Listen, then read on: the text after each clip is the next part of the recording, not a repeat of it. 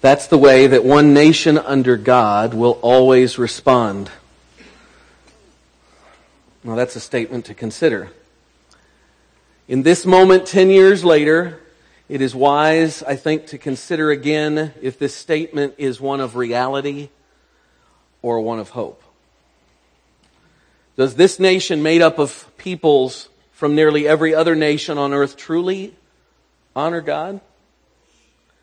Does the church, God's people, impact our nation for the sake of God's kingdom, or is it the other way around? Are we praying for our nation, and what should that even look like in our lives? What would God challenge us with on this 10th anniversary of this national tragedy?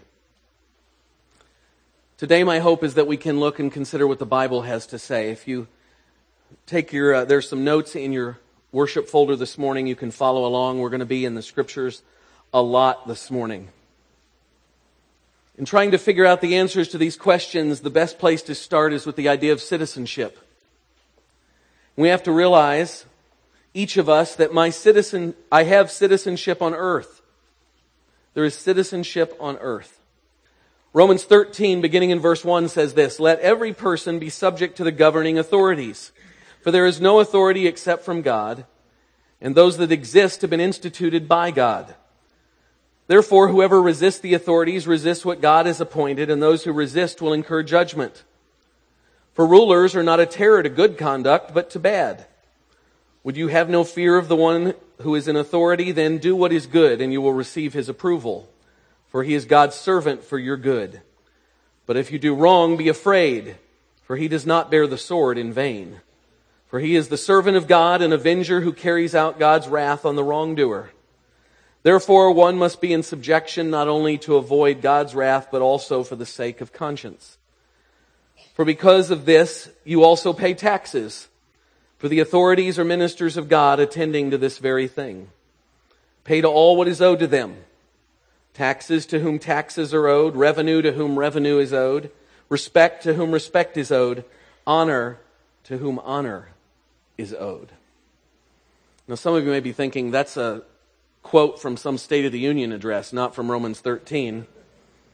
It is there. We just kind of fly through these passages like this.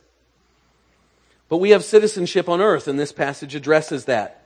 First is the idea that human government is an institution ordained by God with God-given responsibilities for its citizens. Human government is an institution ordained by God, and it has God-given responsibilities for its citizens. Look at this phrase: "There is no authority except from God. Those that exist have been instituted by God." Good or bad, God has given us governments that serve His high purpose.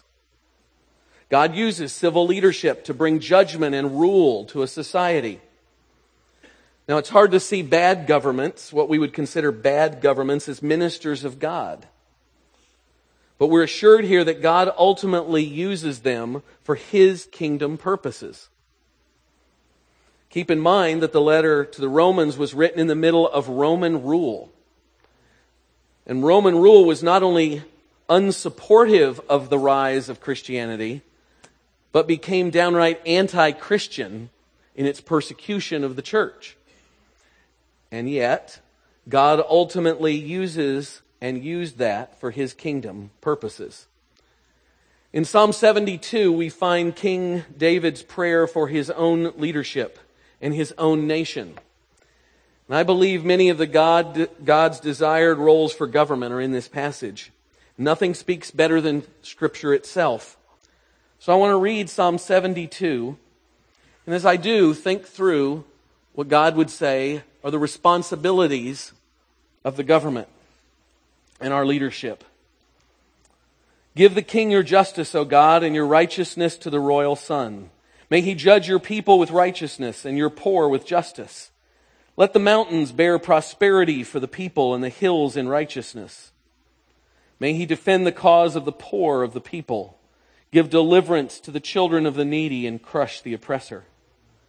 May they fear you while the sun endures and as long as the moon throughout all generations. May he be like rain that falls on the mown grass, like showers that water the earth. In his days may the righteous flourish and peace abound till the moon be no more. May we have dominion from sea to sea, and from the river to the ends of the earth. May desert tribes bow down before him, and his enemies lick the dust. May the kings of Tarshish and of the coastlands render him tribute. May the kings of Sheba and Seba bring gifts. May all kings fall down before him, all nations serve him. For he delivers the needy when he calls, the poor and him who has no helper. He has pity on the weak and the needy, and saves the lives of the needy. From oppression and violence he redeems their life, and precious is their blood in his sight. Long may he live, may gold of Sheba be given to him. May prayer be made for him continually, and blessings invoked for him all the day. May there be an abundance of grain in the land. On the tops of the mountains may it wave, may its fruit be like Lebanon. And may people blossom in the cities like the grass of the field. May his name endure forever. His fame continue as long as the sun. May people be blessed in him. All nations call him blessed. Blessed be the Lord, the God of Israel, who alone does wondrous things. Blessed be his glorious name forever. May the whole earth be filled with his glory. Amen and amen. And so government is an institution that's ordained by God and has God-given responsibilities to its citizens. And as citizens, every one of us has God-given duties to our government. Every citizen has God-given duties to their government. Matthew 22, verse 21, a well-known verse in Scripture, says, "Render to Caesar the things that are Caesar's, and to God the things that are God's." So there are duties that each of us have as citizens to our government. In Romans 13, this phrase, "be subject to," we are to be subject to our leadership. It simply means to be under the authority of. We're not to resist, this passage says, God's appointed authority. Ultimately, though, there is no higher authority except for God. According to Acts 5:29, that says we must obey God rather than men. When man's law violates Scripture, we must obey the higher authority. Now, this is not to say that everything that government might do or say that we disagree with is a reason to rebel or a reason to ignore our government. There is a difference. There is a difference between political viewpoints and biblical morality. There are moral imperatives in Scripture, but there are also our opinions. And they cannot merge. We have to know the difference between one and the other. When our government tells us to do something that is in violation of biblical morality, we should have one way of looking at that and responding. But when it comes down to different political viewpoints that we can't really stand on the Bible, then we need to look at that differently. And we dare not try to find a verse in the Bible that proves our viewpoint. Because usually that means we're misquoting it. Our citizenship is on earth. And government is an institution ordained by God. It has responsibilities to the people, and we as its citizens have responsibility to our government. Yes, we have citizenship on earth, but we also have citizenship in God's kingdom. God's kingdom is not of this world. John 18:36 says, Jesus answered, "My kingdom is not of this world. If my kingdom were of this world, my servants would have been fighting that I might not be delivered over to the Jews, but my kingdom is not of this world." You say, why did Jesus say it 3 times? Remember the 12 guys he was working with? They needed it repeated a lot. And they still didn't get it. They still thought Jesus had come to set up an earthly kingdom. So Jesus says, "My kingdom is not of this world." By the way, did you hear me? My kingdom is not of this world. And by the way, let me repeat, my kingdom is not of this world. Jesus says that the absence of resistance to his arrest is because of his priority on a kingdom that is better than a kingdom on earth. Jesus is saying, I'm not going to fight for a kingdom that's temporal. My kingdom is not of this world. Christ's kingdom is not of this world, and a Christ follower's true citizenship is not either. The Christ follower's true citizenship is in heaven. Philippians 3:20 says, but our citizenship is in heaven. See, I'm not real smart. You just read what it says and then I just say what it says. Our citizenship is in heaven, and from it we await a Savior, the Lord Jesus Christ. The Christ follower's first and priority citizenship is not earthly, but eternal in nature. It is from this kingdom that we gain our real freedom. The spiritual freedom that comes only in a life transformed by Jesus Christ. That is where our real citizenship lies. And so, for those of us who are Christ followers, we are dual citizens of this nation or of another nation and the kingdom of God. We are dual citizens. We have dual citizenship in a nation here on earth and in a kingdom ruled by God. So what are our responsibilities as dual citizens? I think there are several. The first, I believe, is to acknowledge and repent of my own sin. To acknowledge and repent of my own sin. Now that may seem like an odd place to start, but let me tell you how we get there. 2 Chronicles 7:14, and I have to have this verse memorized because I went to Jerry Falwell's University and it just seems like a requirement. 2 Chronicles 7:14 says, if my people who are called by my name will humble themselves and pray and seek my face and turn from their wicked ways, then will I hear from heaven and will forgive their sin and heal their land. Now, here's where I differ with my mentor. This verse is often used to say that healing will come to the United States if Christians do what this verse says. I believe this is dangerous exegesis, since it is a promise given directly to God's chosen people, Israel. It may not be wise to say that this applies to other peoples and other nations. But what we can gain from this passage is the fact that Christians, God's people, should be known to be a people who acknowledge and repent of our sins, humbling ourselves before God, seeking Him exclusively and turning from those things that draw us away from Him. Christians are known for a lot of things, and I wonder if at the top of that list is our humble seeking of God and repentance of our own sins. Or is it looking down our long bony noses at other people's issues before we look at our own? There's an interesting statement in Proverbs 14:34 that says, righteousness exalts a nation, but sin is a reproach to any people. Our first responsibility as dual citizens should be to live righteously and to flee from sin for the sake of righteousness in our nations. And we'll talk about this more in a few moments.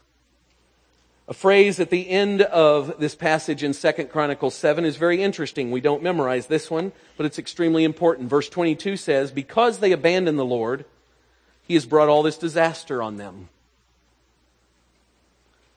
Should Christians not live lives that honor Christ? Because if we don't, we're not commending the gospel. And we have essentially abandoned the Lord and we have separated ourselves from the possibility of His blessing. Righteousness does exalt a nation. But sin is a reproach to any people. We can stand on that fact. And we as dual citizens of heaven, of an earthly nation, need to live righteous lives that bless our nation. Second, I believe we're to acknowledge and repent for the sins of our nation. We're to acknowledge and repent for the sins of the nation that we belong to in an earthly sense. In Daniel 9, we see Daniel praying for his nation, the nation of Israel. Beginning in verse 4, he says, I prayed to the Lord my God and made confession, saying, O Lord, the great and awesome God, who keeps covenant and steadfast love with those who love Him and keep His commandments, we have sinned and done wrong, and acted wickedly and rebelled, turning aside from your commandments and rules. Daniel confessed the sins of the nation of Israel. Later in the prayer, he asks for the Lord's anger to turn away. He prays that God would forgive the nation of its sins. He even begs God at one point to pay attention to his prayer. We are to pray in repentance for the sins of our nation. One pastor's now famous prayer for our nation was this: Heavenly Father, we come before you today to ask your forgiveness and to seek your direction and guidance. We know your word says, woe to those who call evil good. But that is exactly what we have done. We have lost our spiritual equilibrium and reversed our values. We have exploited the poor and called it the lottery. We have killed our unborn and called it choice. We have shot abortionists and called it justifiable. We have neglected to discipline our children and called it building self-esteem. We have abused power and called it politics. We have coveted our neighbor's possessions and called it ambition. We have polluted the air with profanity and pornography and called it freedom of expression. We have ridiculed the time-honored values of our forefathers and called it enlightenment. Search us, O God, and know our hearts today. Cleanse us from every sin and set us free. We are to acknowledge and repent of our own sin, and we are to acknowledge and repent of the sins of our nation. Third, I believe we are to pray for our nation's leaders. 1 Timothy 2, beginning in verse 1 says, First of all then, I urge that supplications, prayers, intercessions, and thanksgiving be made for all people, for kings and all who are in high positions, that we may lead a peaceful and quiet life, godly and dignified in every way. This is good, and it is pleasing in the sight of God our Savior.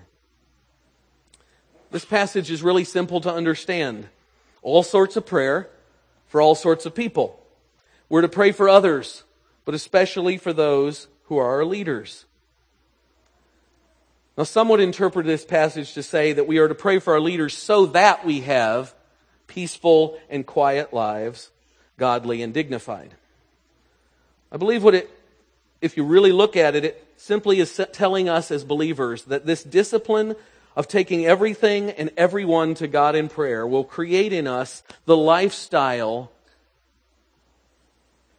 that we see here, one that is peaceful and quiet and godly and dignified. Describes the lifestyle that Paul describes in 1 Timothy 1:5 when he says, the aim of our charge is love that issues from a pure heart and good conscience and a sincere faith. And so we pray for our leaders. We pray for our leaders because it commends the gospel. It lives it out. When we pray for our leaders, we keep ourselves from jumping into what I call National Enquirer politics of innuendo and gossip. But we pray for our leaders. Now, I'm not against government. I believe we ought to pray for our leaders. At one point, I was actually an elected official. A ward committeeman, which means, 12 people vote for you and you're in office. My youngest son, hopefully this week, will begin work on Capitol Hill. So, I'm not against politics, I'm not against government. But what does bother me, that I think we see in our society today, is this National Enquirer style of politics, where we spend our time in innuendo and gossip and name-calling, rather than really praying for our leaders. Practically, what should we pray for them? I believe we should pray for protection from evil, for a strong family, for wisdom in every aspect of their responsibilities, for the ability to inspire us to a common and high vision of justice and righteousness and unity and citizenship. That's what we should be praying for our leaders. But as we do, Al Mohler, who is the president of Southern Seminary, would warn this. He says, we must be stripped of an unhealthy and idolatrous confidence in the power of government to save us. God has given us the gift of government in order to restrain evil, uphold righteousness, and provide for civil order. No human ruler can save. No government or office holder can heal the human heart, solve the sin problem, or accomplish final justice. These powers belong to God and to God alone. We should pray for our leaders. First, we repent of our own sin. We repent of the sins of our nation, and we pray for our leaders. But as dual citizens, I think there's something else we need to realize. That we need to be ready to suffer for the sake of the gospel. Because we are dual citizens, these citizenships may at times clash. And we need to be ready to suffer for the sake of the gospel. 1 Peter 4, beginning in verse 12, says, "Beloved, do not be surprised at the fiery trial when it comes upon you to test you as though something strange were happening to you. But rejoice insofar as you share Christ's sufferings, that you may also rejoice and be glad when His glory is revealed. If you are insulted for the name of Christ, you are blessed, because the Spirit of glory and of God rests upon you. But let none of you suffer as a murderer or a thief or an evildoer or as a meddler. Yet if anyone suffers as a Christian, let him not be ashamed, but let him glorify God in that name. For it is time for judgment to begin at the household of God.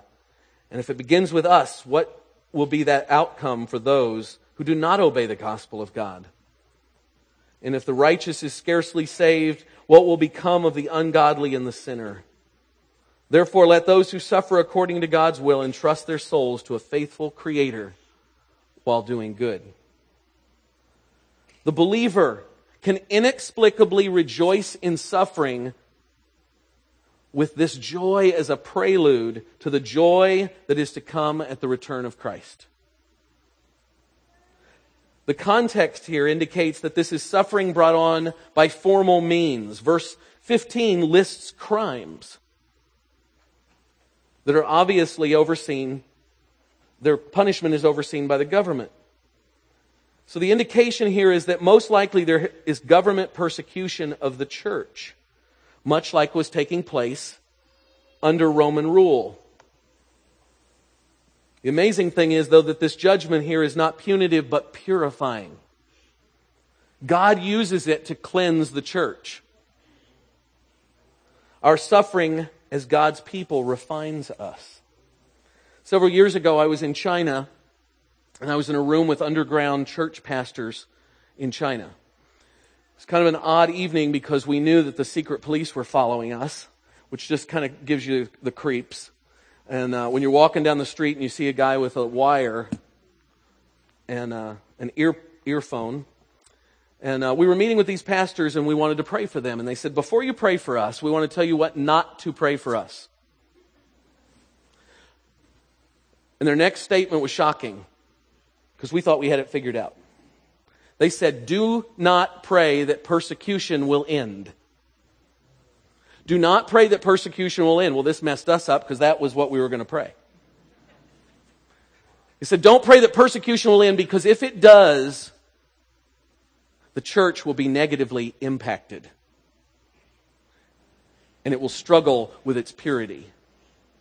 Why? Because God uses suffering to refine us and to cleanse us and to purify us as a people. There's a little phrase in verse 18, scarcely saved. If the righteous is scarcely saved, that doesn't mean just barely. It means in the midst of suffering. Saved in the midst of suffering. The true believer comes through.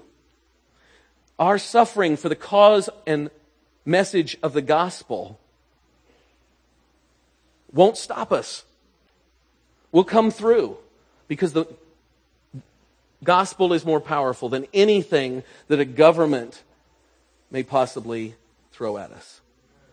You see, we entrust our lives to the sovereign and faithful Creator, just as Jesus did in His suffering. And then last, I'd like to commend to you this idea that we let the gospel set a new standard of conduct for our life as citizens. That we let the gospel set a new standard of conduct for our life as citizens.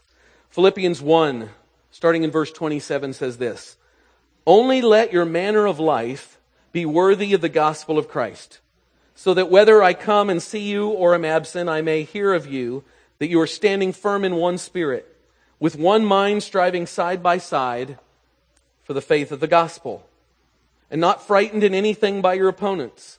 This is a clear sign to them of their destruction, but of your salvation, and that from God. For it has been granted to you that for the sake of Christ you should not only believe in Him, but also suffer for His sake, engaged in the same conflict that you saw I had, and now hear that I still have. Under Roman rule, persecution of Christ's followers was intensifying.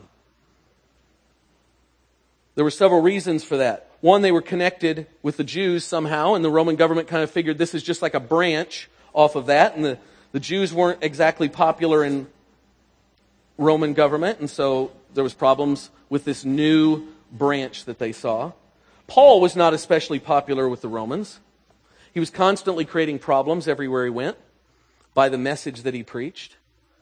But Paul was a Roman citizen, and so he'd throw that at him now and then. And that would cause him problems. And as I recall, Jesus wasn't overly popular with the Roman government. But it was intensifying. The persecution of Christ's followers was intensifying. And yet, Paul says to the Philippians, your manner of life should be worthy of the gospel of Christ. Paul is likely talking about our civic conduct in relationship with the government. Both Jesus and Paul were accused of treason. Of course, we know that the truth was that they advocated submission to governmental authorities, yet it wasn't seen that way. But our manner of life, the way we conduct ourselves as citizens, should be an example of the gospel of Christ. Why? Well, in Him. In Christ we died to sin and were buried. In Him we were raised to new life. If we have died to sin and have been raised up to a new kind of life, how can we continue to live in sin? The gospel sets a new standard of conduct for us. If we receive the forgiveness of sins by grace, how can we refuse as Christians to forgive those who sinned against us? If we were once alienated from God as sinners, and by the gracious work of Jesus Christ we have been reconciled to God and to men, then how can we refuse to be reconciled to others, even though they may have sinned against us? The gospel sets a new standard of conduct. And by His grace, we are to live up to that standard as dual citizens. Paul urges the Philippian saints here to live up to the gospel standard, whether he's present or not. And as we learned from Pastor Steve earlier in this series on prayer, our obedience to the gospel standard is not out of duty, but out of delight. Bill Hybels says that character is who you are when no one's looking. We're to live up to the gospel standard. Paul's specific instruction here concerns the civic conduct of the saints in the face of opposition and persecution. This isn't good times. This is in the midst of persecution and opposition. The Philippians are urged to stand and to strive together for the faith of the gospel. This is a call to unity with a specific goal in mind, that of proclaiming the gospel of Jesus Christ to a lost community. The expression here in this passage is striving together. It implies the idea of standing firm in the proclamation of the gospel. And that's going to take place in the face of resistance and opposition, and that discipline and perseverance are going to be required to do it. It is striving that must be done together, something like the old game of tug-of-war, where every member of the team has to give his or her full effort, hopefully, in concert with the rest of the team, that we strive together for the sake of the gospel. Also here he tells the Philippians to not be frightened or intimidated in any way by the opposition. I don't think that Americans have a real grasp of what Paul is talking about here. But Christians in other parts of the world know exactly what Paul is talking about, and they know it all too well. Men and women who profess faith may well be beaten and raped or even killed by those who oppose the gospel. In some parts of the world, the saints are kidnapped and sold as slaves. Churches and houses of believers may be burned down, and in many cases, employment can be forbidden. In the face of such efforts to defeat and destroy Christianity, the church must stand together and stand tall, not frightened by the evils that may come, and most importantly, not being silenced regarding their faith. as dual citizens. Scripture challenges us to let the gospel and its impact in our lives set a new standard of conduct. Followers of Christ should be the best citizens. Why? Because we have a new standard of conduct given to us because of the gospel. And so we find ourselves back at our original questions. Does this nation, made up of peoples from nearly every other nation on earth, truly honor God? Does this church, and does the church, God's people, impact our nation for the sake of God's kingdom, or is it the other way around? Are we praying for our nation? And what should that even look like? What would God challenge us with on this 10th anniversary of this national tragedy? I believe that with what we have studied today in mind, I would offer this guiding principle. The gospel is the good news of salvation in Jesus Christ. It is the declaration of how God has made it possible for men to obtain the forgiveness of their sins and the assurance of eternal life. And that gospel sets a new and higher standard of conduct for dual citizens that we are commanded to live up to. And so we pray for our nation. So where do we begin? Well, we're going to begin here. And as a congregation this morning, we're going to kneel and pray for our nation. Here's where I think we can begin. We are dual citizens. So let's begin with ourselves, confessing and repenting of our own sins of not living up to the gospel standard for our lives. All the while knowing that we must do this whether it is in freedom or in persecution. That the standard does not change. We need to humbly take our nation's sins before God, begging for His mercy and His grace. And we need to pray for our civic leaders in a manner in line with Scripture. So I want us together to come before God's throne and pray for our nation. We want to turn this whole place into an altar. So I want us to just kneel together, either where you are at your seats or here at the front. Let's come before our nation, humbling ourselves and praying and seeking God's face.